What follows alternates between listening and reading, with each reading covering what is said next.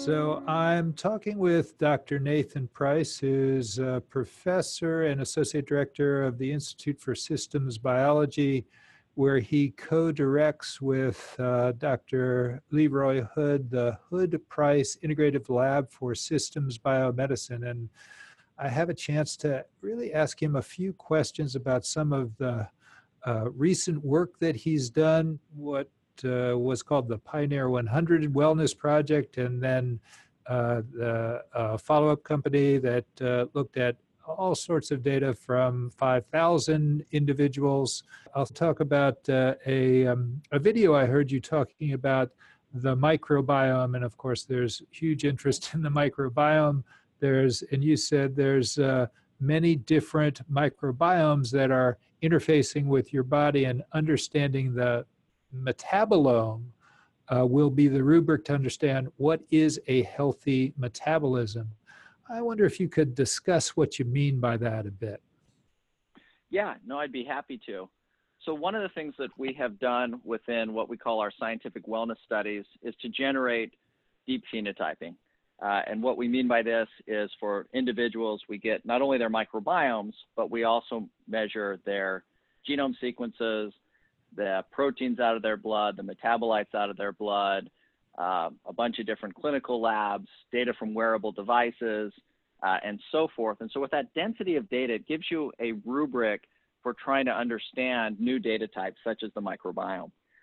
So one of the really fascinating things that has been studied is that there was a famous study in China, and it tried to develop a signature for what a healthy microbiome was. So different signatures for health and disease from the microbiome. They learned it in one province of China, and then they'd go to another province of China and they would test to see if it validated.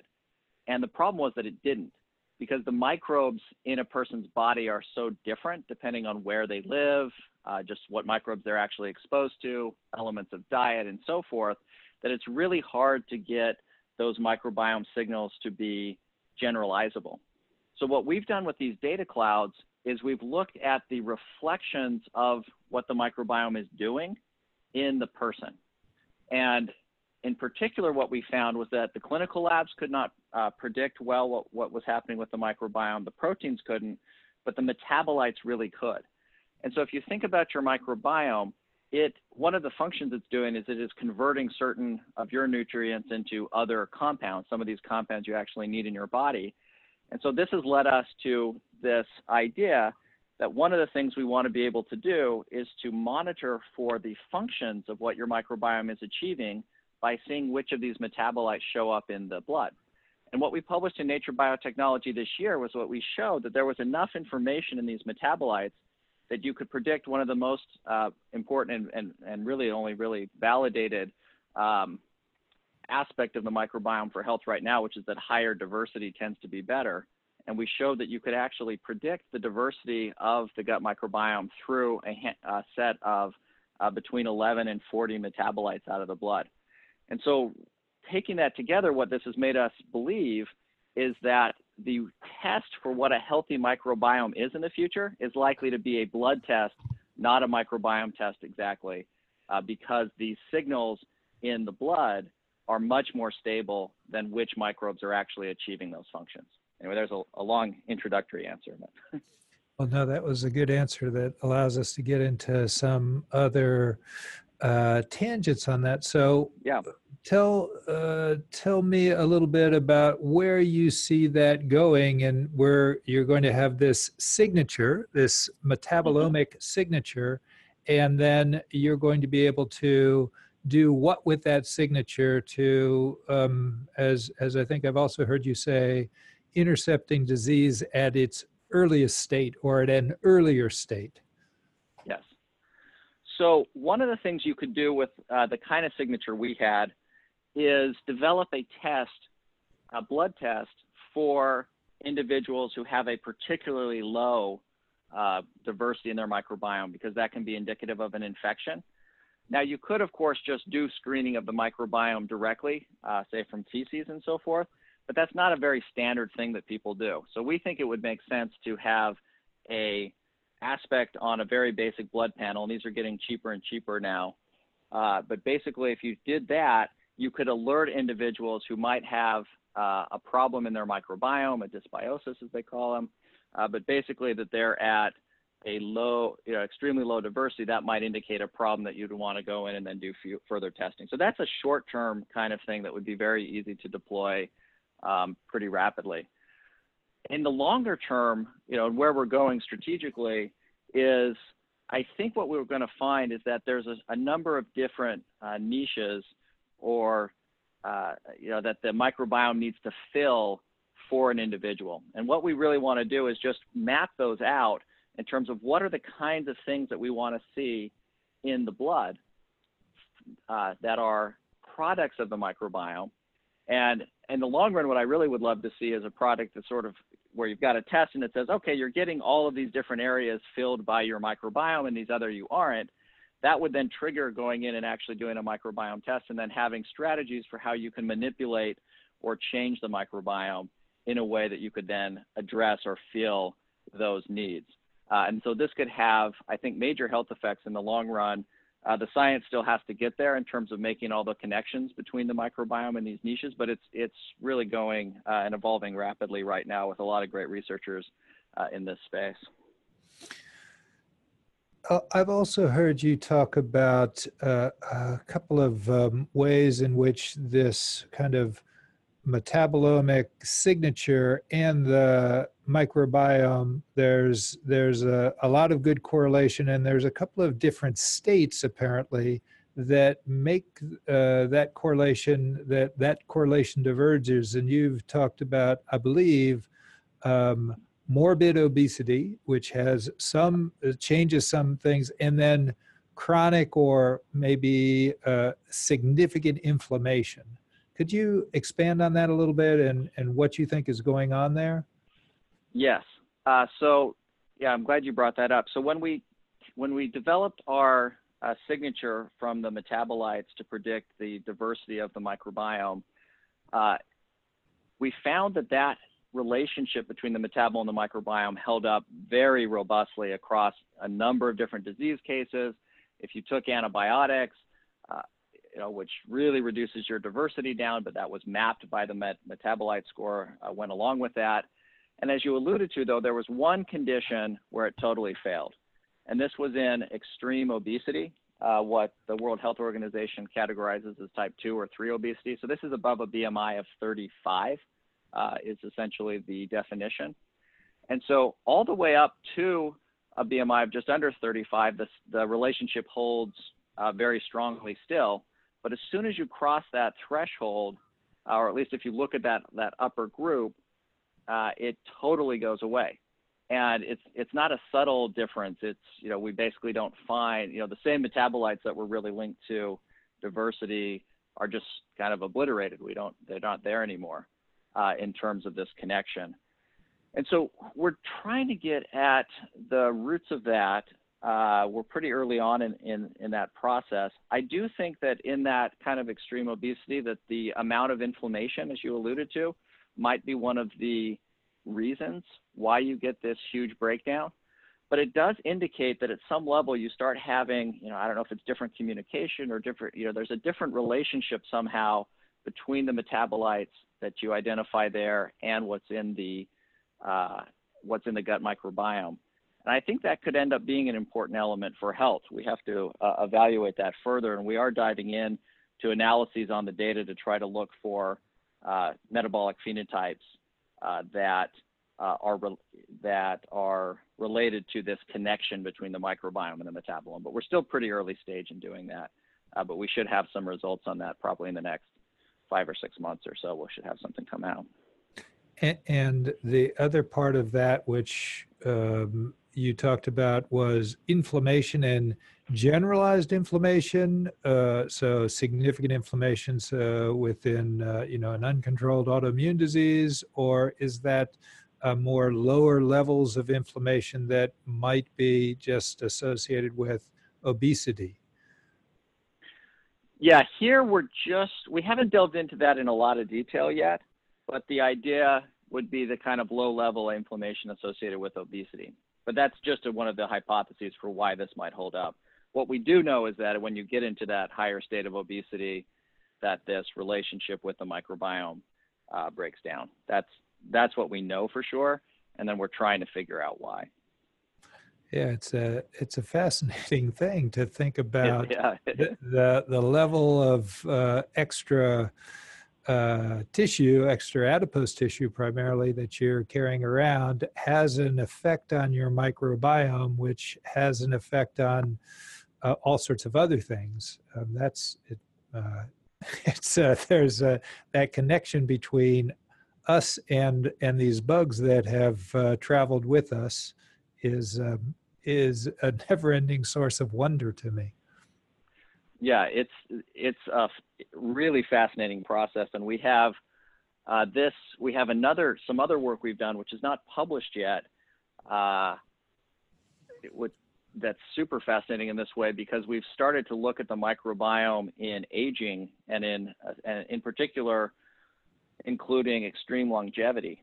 And what we've found is that the microbiome of an individual, if they stay healthy, it becomes more and more unique to them over time. So in other words, if you look at people who achieve really long age, really long life, their microbiomes are more dissimilar to anyone else's microbiome in the world. This process actually starts around in your 40s and 50s. They start to see this divergence. We've got this all mapped out now. It's really beautiful, actually. And so in essence, what it shows is this coevolution of you with your microbiome. So if you have a bunch of health problems, or you have diseases, or and you have to take a bunch of medications or things like this microbiome uniqueness doesn't exist. It goes away. People become more similar and in this unhealthy state. But if you stay healthy, that is, you become more and more unique, more and more dissimilar to anybody else. It relates back to the other issue I talked about, and why we think the test for a healthy microbiome will be a blood test, because there are these things that are in common that they have to achieve in the body, but your individual microbiome is really your microbiome. And so that's one of the things that's really emerging from the data right now, which is really interesting, really fascinated by. Yes. And so you want to kind of switch to what you just brought up, which is biological aging versus obviously chronological aging. And I know you've done a significant amount of work on looking at how one determines one's biological age, and then there's different ways that one can look at it. Can you at least overview a bit of what are the biomarkers you're looking at? How are you, and it sounds like there is clearly some connection with the microbiome, but what are you looking at, and how are you trying to use that idea of biological aging and how we measure it? Sure. Yeah. First, just for those people who are maybe not familiar with the concept, biological age is essentially the age that your body says you are, as opposed to the age that the calendar says you are. And you have different systems in your body, and they may, age at different rates. And here, as we're thinking about aging, it's really thinking about the accumulation of damage to your systems over time. And so that can happen, obviously, at different rates for different people.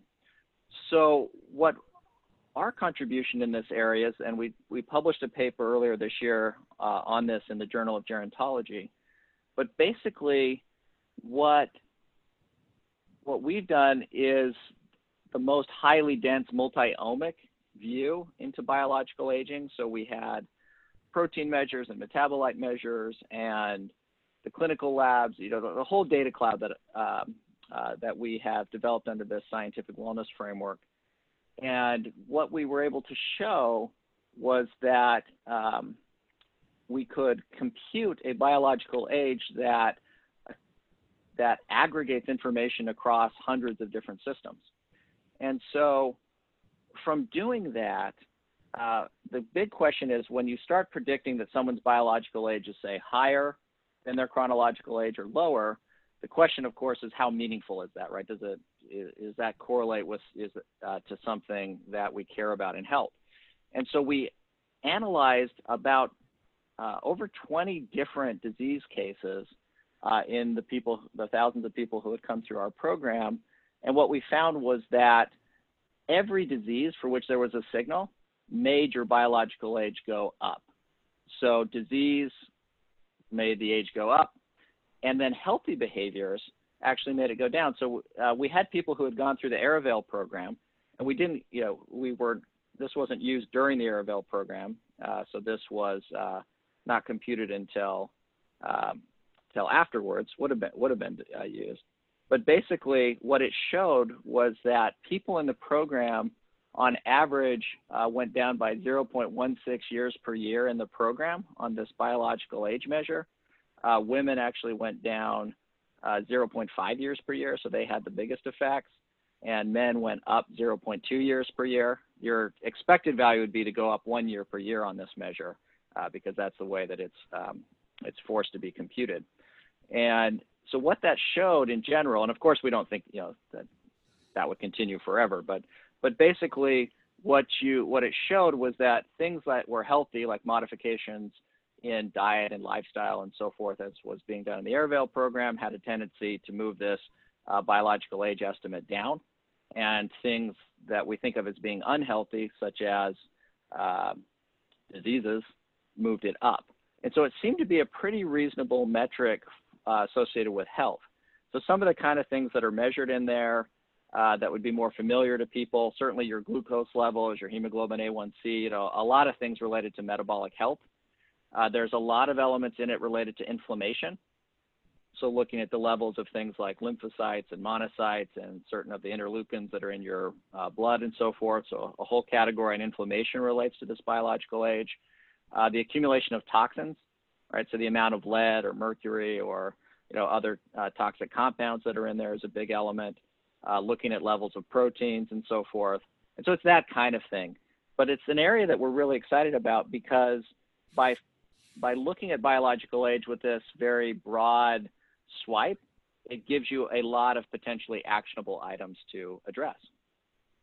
And is something like that what you've developed? Is that ready for prime time? Is that something that that you think can be used in the next couple of years by clinicians or by in a clinical way to help to predict and then do things to from diet, lifestyle, et cetera, to try to decrease biological age?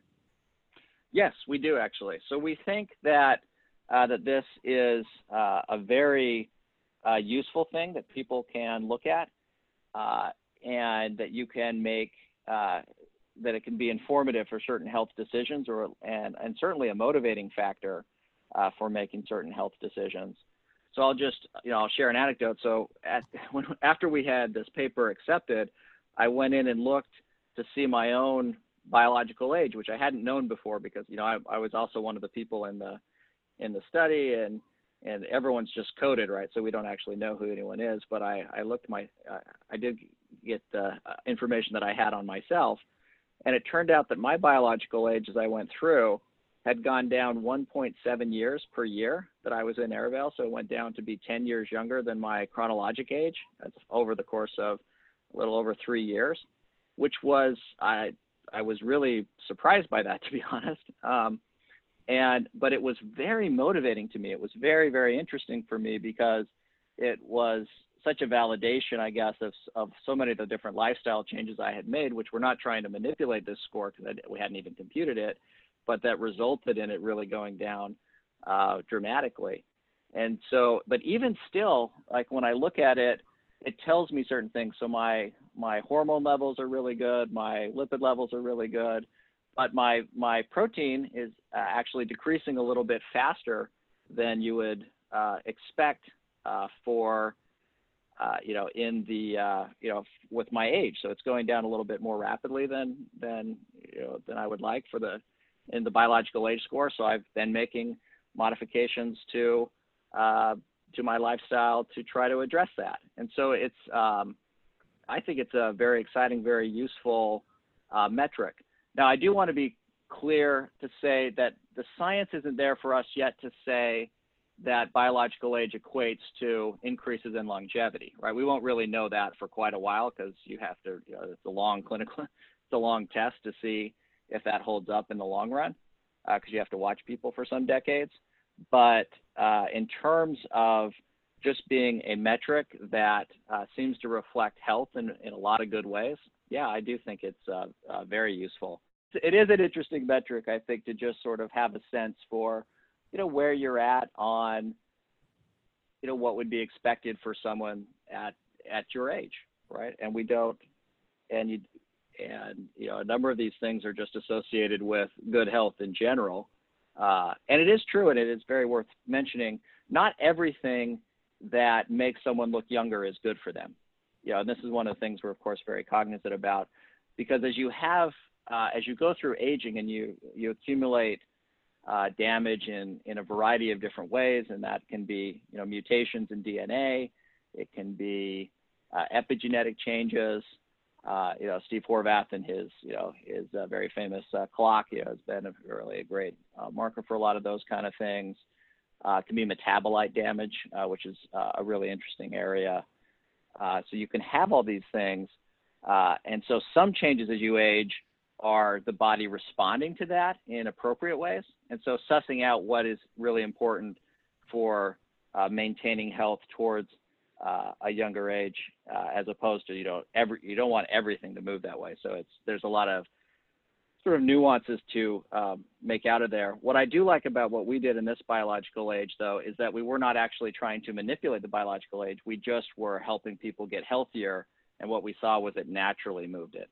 And so I think that's a good sign of it being associated with health in the ways that I talked about.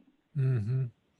Let me ask you, go into one other area before I let you go, and that is, you talk about polygenic scores and how to, predict and personalize which people, based upon this polygenic score, which people should be using,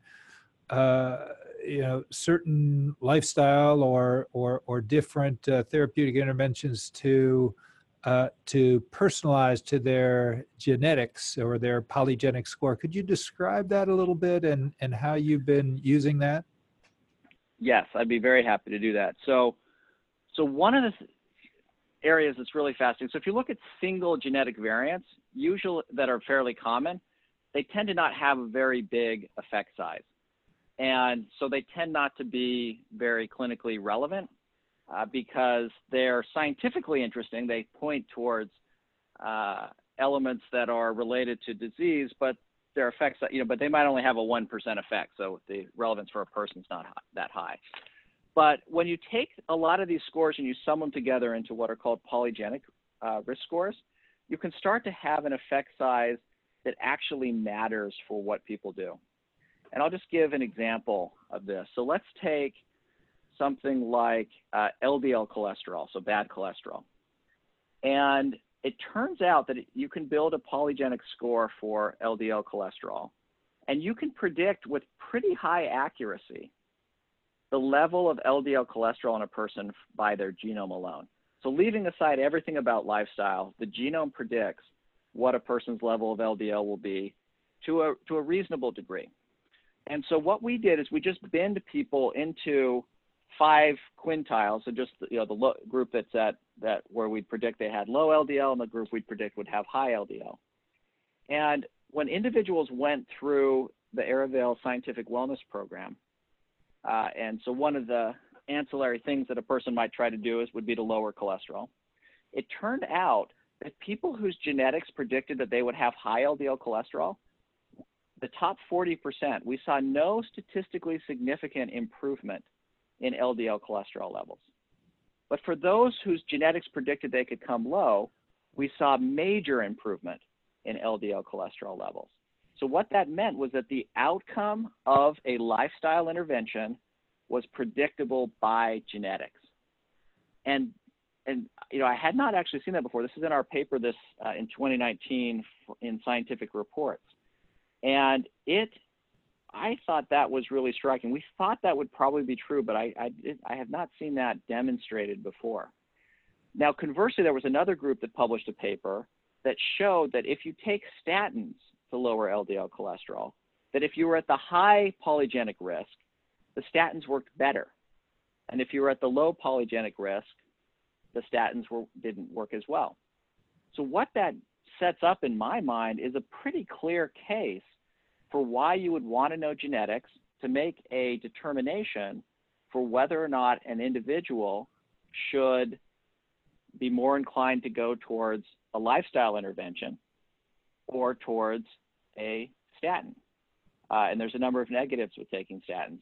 Diabetes risk incidence goes up by 9% for people on statins, for example. And so when you look at that, I think it is very compelling data.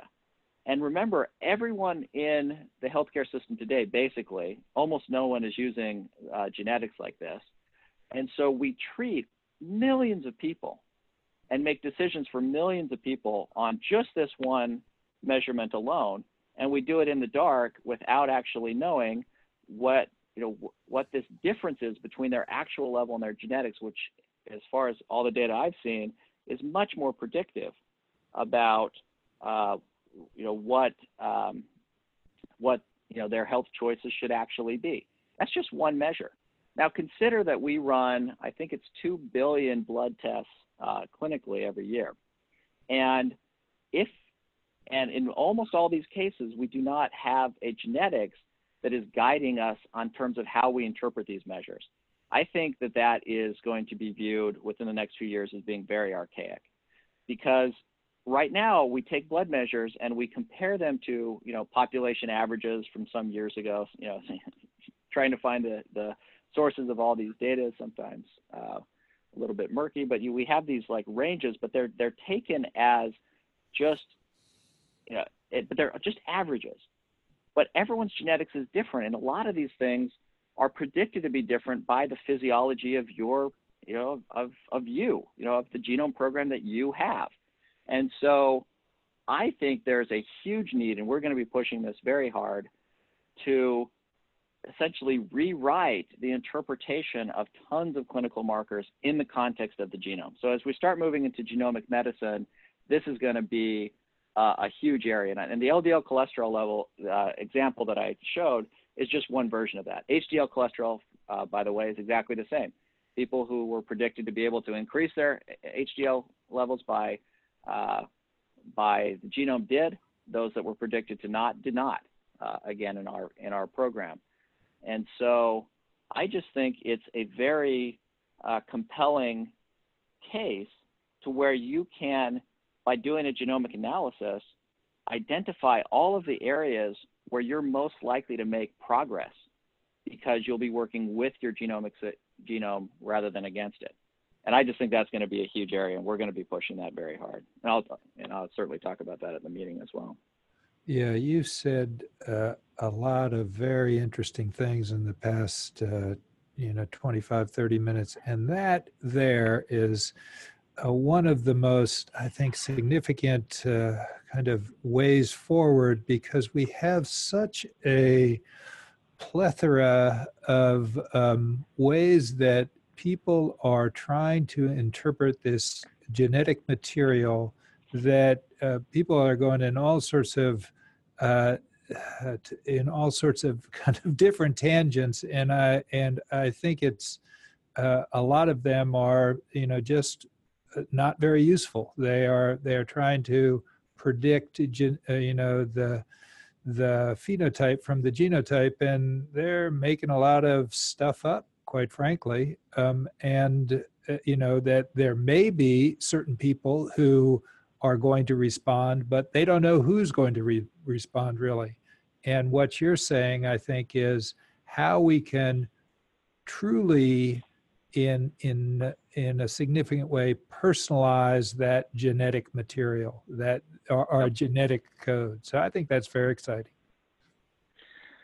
Yeah, we're really excited about it. It's been one of the areas that we've gotten into, because I totally agree on this. There's so much that's put out there that's really not that interesting or that actionable. But the polygenic scores, as we've fused them in with the interpretation of the blood data, has been surprisingly interesting from my point of view. I mean, I thought we'd find some things, but yeah, like the cholesterol example, for example, is to me pretty overwhelming. When I go speak to clinical groups, which I'm actually going to go do here in an hour, go do a grand rounds on this, but basically, yeah, it's such a clear case, and there are millions of people that go through this decision, and it just strikes me as one of the things that needs to be deployed clinically. I think it would make a big difference. So hopeful to push that out, and maybe people will want even more evidence than we have now, via various trials, and we can certainly do those. But in my mind, this is a decision that's being made without this information at all right now, and I think it's pretty clearly important. So that's my opinion on it.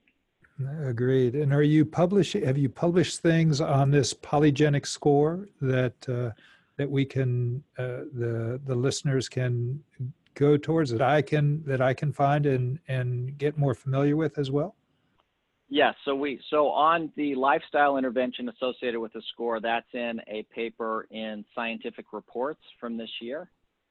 And we did put quite a lot on just polygenic scores generally into the initial Pioneer 100 paper in Nature Biotechnology in 2017. But the cholesterol-specific example will be in Scientific Reports. And we will have another study coming out a little bit later this year that actually maps out polygenic scores and the manifestation in the blood for 54 different diseases and conditions. So that'll be coming later this year. That sounds great. Well, I look forward to hearing that, seeing that paper, and also hearing you speak at the annual conference.